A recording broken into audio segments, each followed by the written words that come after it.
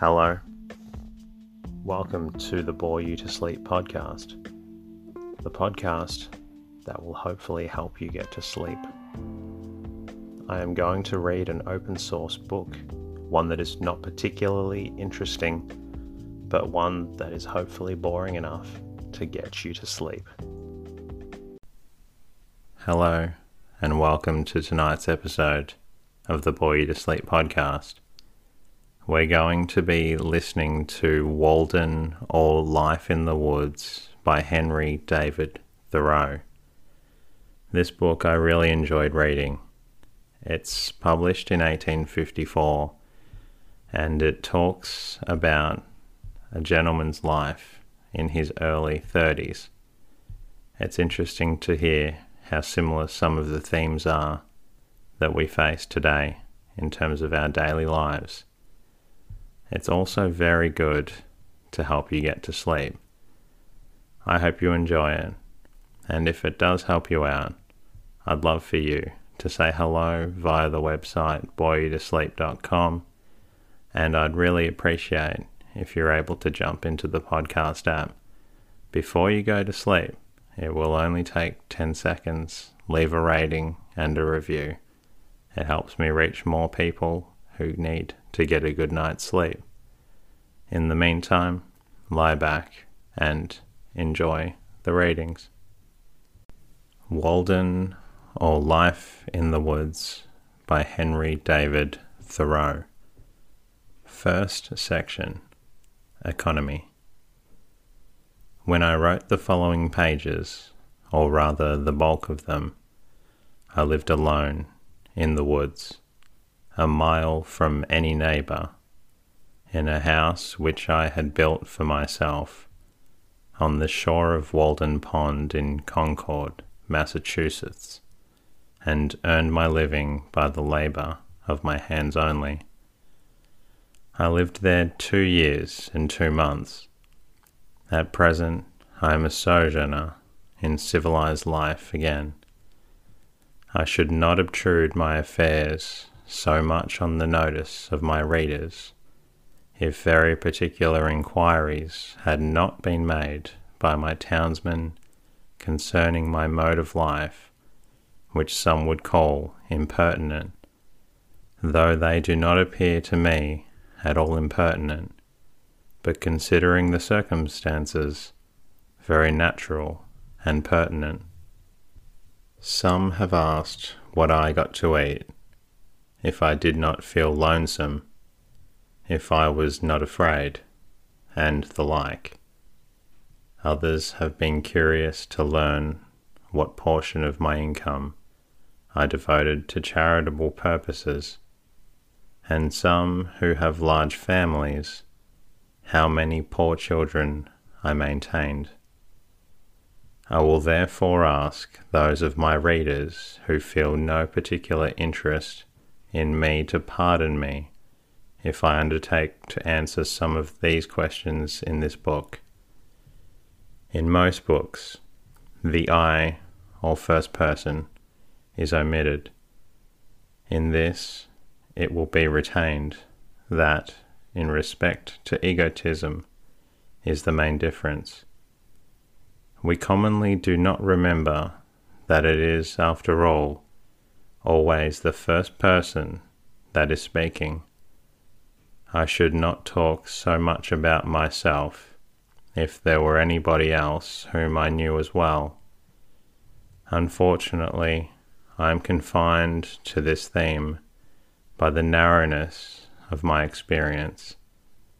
Moreover, I, on my side, require of every writer, first or last, a simple and sincere account of his own life, and not merely what he has heard of other men's lives, some such account as he would send to his kindred from a distant land, for if he has lived sincerely, it must have been in a distant land to me. Perhaps these pages are more particularly addressed to poor students, As for the rest of my readers, they will accept such portions as apply to them. I trust that none will stretch the seams in putting on the coat, for it may do good service to him whom it fits.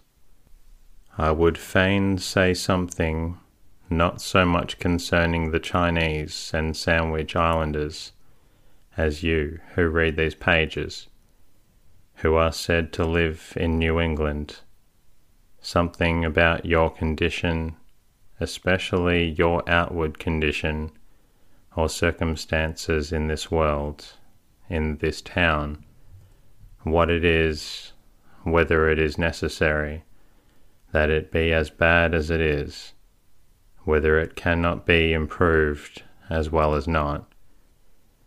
I have travelled a good deal in Concord, and everywhere, in shops and offices and fields, the inhabitants have appeared to me to be doing penance in 1,000 remarkable ways. What I have heard of Brahmins sitting exposed to 4 fires and looking in the face of the sun, or hanging suspended with their heads downward over flames, or looking at the heavens over their shoulders, until it becomes impossible for them to resume their natural position, while from the twist of the neck nothing but liquids can pass into the stomach, or dwelling chained for life at the foot of a tree, or measuring with their bodies, like caterpillars, the breadth of vast empires, or standing on one leg on the tops of pillars. Even these forms of conscience penance are hardly more incredible and astonishing than the scenes which I daily witness. The 12 labours of Hercules were trifling in my comparison with those which my neighbours have undertaken, for they were only 12, and had an end. But I could never see that these men slew or captured any monster or finished any labour. They have no friend, idlers to burn with a hot iron the root of the Hydra's head. But as soon as one head is crushed, 2 spring up. I see young men, my townsmen, whose misfortune is to have inherited farms, houses, barns, cattle, and farming tools, for these are more easily acquired than got rid of.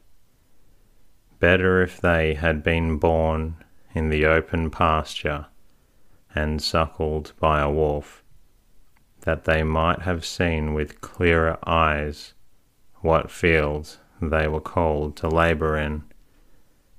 Who made them serfs of the soil?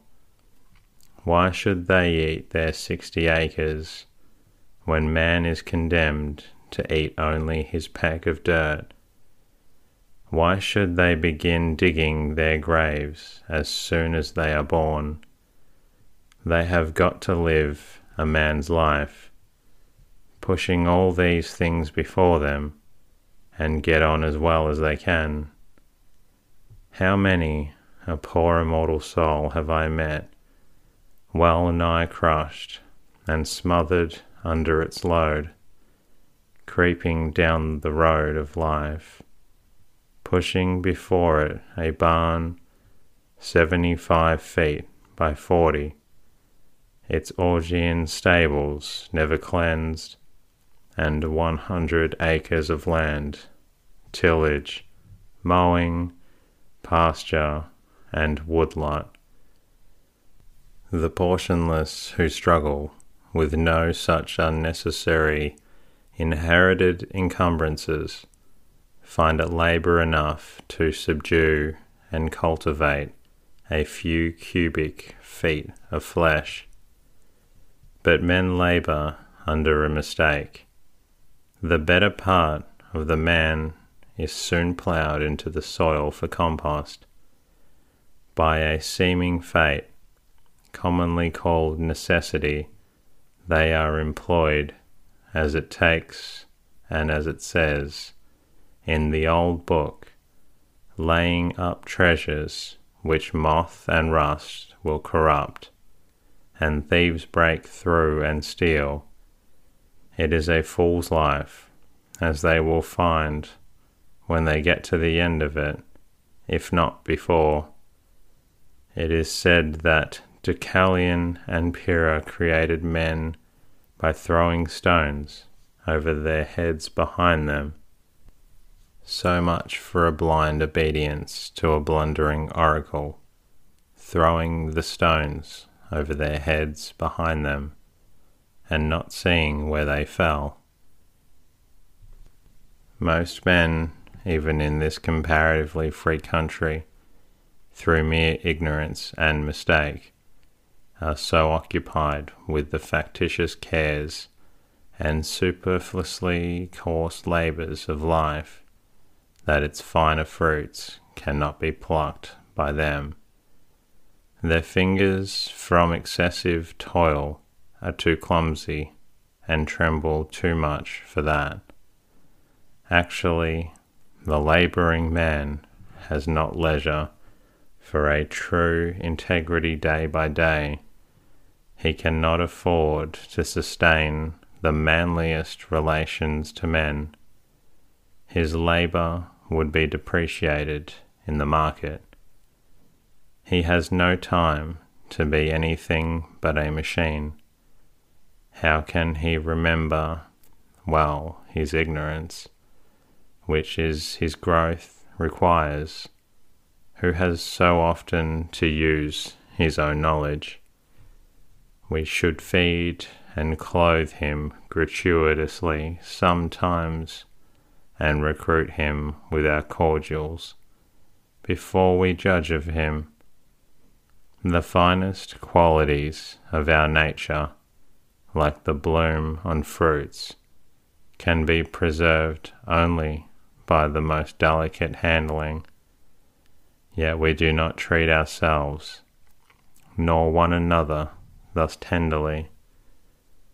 Some of you, we all know, are poor, find it hard to live, are sometimes, as it were, gasping for breath.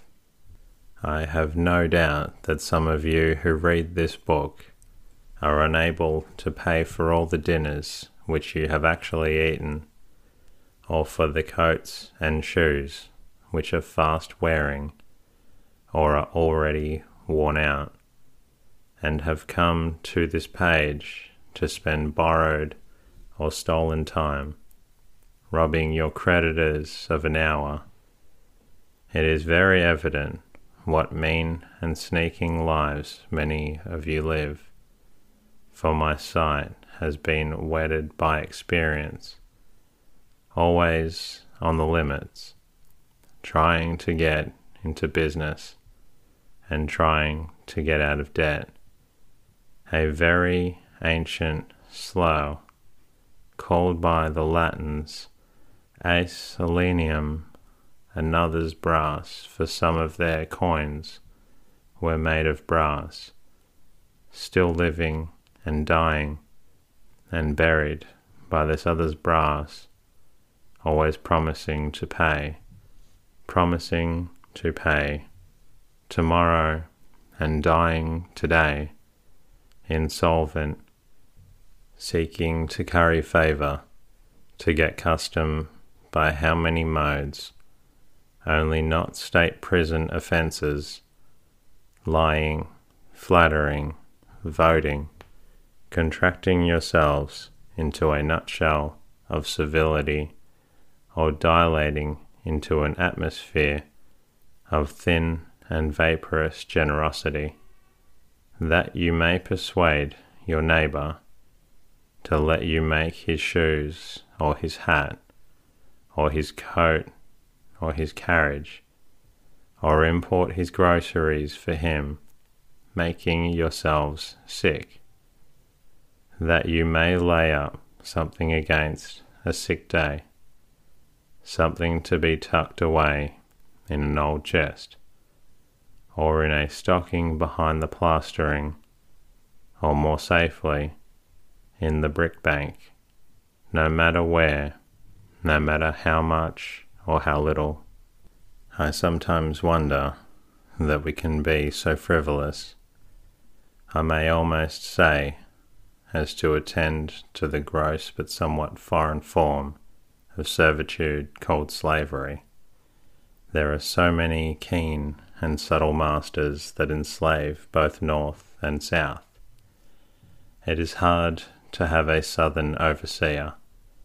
It is worse to have a Northern one, but worst of all, when you are a slave driver of yourself. Talk of a divinity in man. Look at the teamster on the highway, wending to market by day or night. Does any divinity stir within him? His highest duty to fodder and water his horses. What is his destiny to him compared with the shipping interests? Not he drive, for squire make a stir. How godlike, how immortal is he! See how he cowers and sneaks, how vaguely all the day he fears, not being immortal nor divine, but the slave and prisoner of his own opinion of himself, a fame won by his own deeds. Public opinion is a weak tyrant compared with our own private opinion. What a man thinks of himself, that it is which determines, or rather indicates, his fate. Self-emancipation, even in the West Indian provinces of the fancy and imagination, what Wilberforce is there to bring that about? Think also of the ladies of the land, weaving toilet cushions against the last day, not to betray too green an interest in their fates, as if you could kill time without injuring eternity. The mass of men lead lives of quiet desperation. What is called resignation is confirmed desperation. From the desperate city, you go into the desperate country, and you have to console yourself with the bravery of minks and muskrats. A stereotyped but unconscious despair is concealed even under what are called the games and amusements of mankind. There is no play in them, for this comes after the work. But it is a characteristic of wisdom not to do desperate things. When we consider what, to use the words of Catechism, is the chief end of man, and what are the true necessaries of life, it appears as if men had been deliberately chosen the common mode of living, because they preferred it to any other. Yet they honestly think there is no choice left, but alert and healthy natures remember that the sun rose clear. It is never too late to give up our prejudices. No way of thinking or doing, however ancient, can be trusted without proof. What everybody echoes, or in silence passes by as true today, may turn out to be falsehood tomorrow, mere smoke of opinion, which some had trusted for a cloud that would sprinkle fertilizing rain on their fields. What old people say you cannot do, you try, and find that you can. Old deeds for old people and new deeds for new. Old people did not know enough once, perchance, to fetch fresh fuel to keep the fire a-going. New people put a little dry wood under a pot, and are whirled round the globe with the speed of birds, in a way to kill old people, as the phrase is.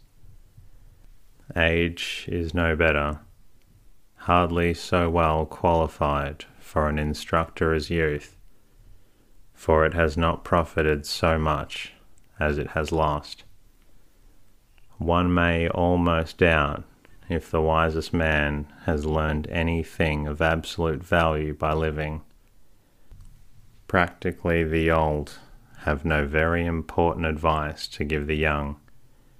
Their own experience has been so partial, and their lives have been such miserable failures, for private reasons as they must believe, and it may be that they have some faith left which belies that experience, and they are only less young than they were. I have lived some 30 years on this planet, and I have yet to hear the first syllable of valuable or even earnest advice from my seniors. They have told me nothing, and probably cannot tell me anything to that purpose. Here is life, an experiment to a great extent untried by me, but it does not avail me that they have tried it. If I have any experience which I think valuable, I am sure to reflect that this is my mentors. What they said was nothing that I didn't know. One farmer says to me, "You cannot live on vegetable food solely, for it furnishes nothing to make bones with," and so he religiously devotes a part of his day to supplying his system with the raw material of bones, walking all the while he talks behind his oxen, which, with vegetable-made bones, jerk him and his lumbering plough along in spite of every obstacle. Some things are really necessaries of life in some circles, the most helpless and diseased, which in others are luxuries merely, and in others still are entirely unknown. The whole ground of human life seems to some to have been gone over by their predecessors, both the heights and the valleys, and all things to have been cared for. According to Evelyn, the wise Solomon prescribed ordinances for the very distances of trees, and the Roman praetors have decided how often you may go into your neighbour's land to gather the acorns which fall on it without trespass, and what share belongs to that neighbour. Hippocrates has even left directions how we should cut our nails, that is, even with the ends of the fingers, neither shorter nor longer. Undoubtedly, the very tedium and ennui which presume to have exhausted the variety and the joys of life are as old as Adam. But the man's capacities have never been measured, nor are we to judge of what he can do by any precedents so little has been tried. Whatever have been thy failures hitherto, be not afflicted, my child, for who shall assign to thee what thou hast left undone? We might try our lives by 1,000 simple tests, as for instance, that the sun which ripens my beans illuminates at once a system of earths like ours. If I had remembered this, it would have prevented some mistakes. This was not the light in which I hoed them. The stars are the apexes of the wonderful triangles. What distant and different beings in the various mansions of the universe are contemplating the same one at the same moment. Nature and human life are as various as our several constitutions. Who shall say what prospect life offers to another? Could a great miracle take place than for us to look through each other's eyes for an instant? We should live in all ages of the world in an hour, in all the world of the ages, history, poetry, mythology. I know of no reading of another's experience so startling and informing as this must be. The greater part of what my neighbours call good, I believe in my soul to be bad, and if I repent of anything, it is very likely to be my good behaviour. What demon possessed me that I believed and behaved so well? You may say the wisest thing you can, old man, you who have lived 70 years, not without honour of a kind. I hear an irresistible voice which invites me away from all of that. One generation abandons the enterprises of another like stranded vessels. And that concludes tonight's readings. I hope you are feeling a little sleepy now. If you are not, please listen to another episode, and I hope you get a good night's rest. I look forward to bringing you another episode very soon. Good night.